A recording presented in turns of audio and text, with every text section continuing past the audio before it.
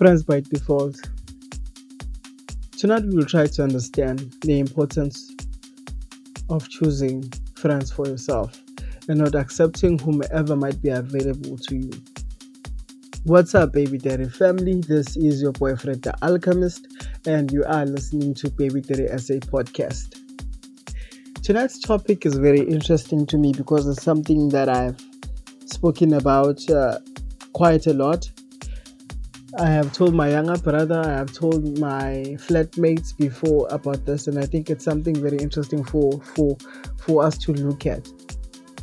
Most of us have had the statement in our lives that you get a new friend and then someone tells you that there's something off about that new friend of yours.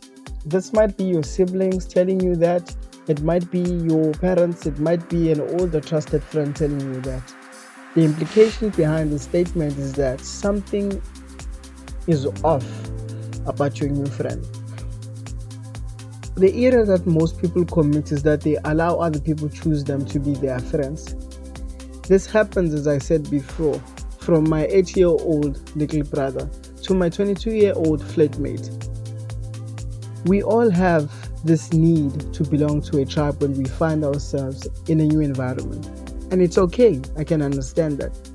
But the problem is that we have this tendency to accept whoever enters in our path when we feel vulnerable.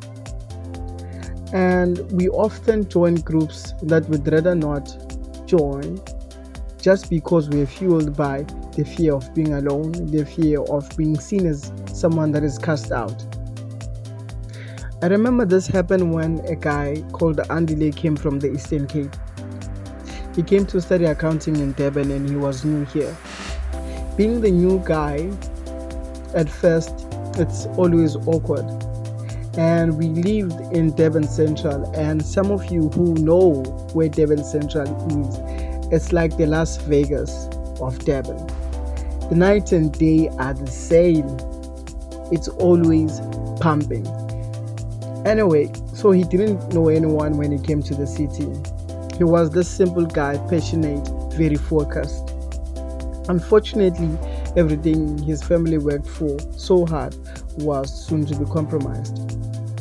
I remember one night when he came to our flat and we saw that something wasn't quite right.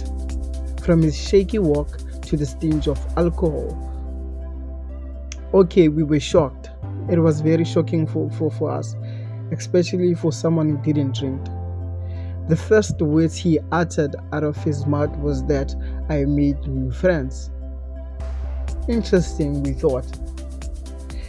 The words of my father came to my mind the following morning. My father once told me that never allow people to befriend you if your values and principles do not align. If anything, you should choose your friend wisely. I think the statement has been the statement that I carry with me all the time. Because most of the time we are not able to determine the intentions that people have for us. And sometimes we can sense it from the get-go that maybe these people are trying to taint us. But we can never be sure exactly if those people are going to taint us. The only thing that we can do, honestly, is to ask, what are your intentions? Why would you want to be my friend? What can you offer me? And what can I offer you in this friendship? Why might this sound so selfish or so self-centered? I don't know.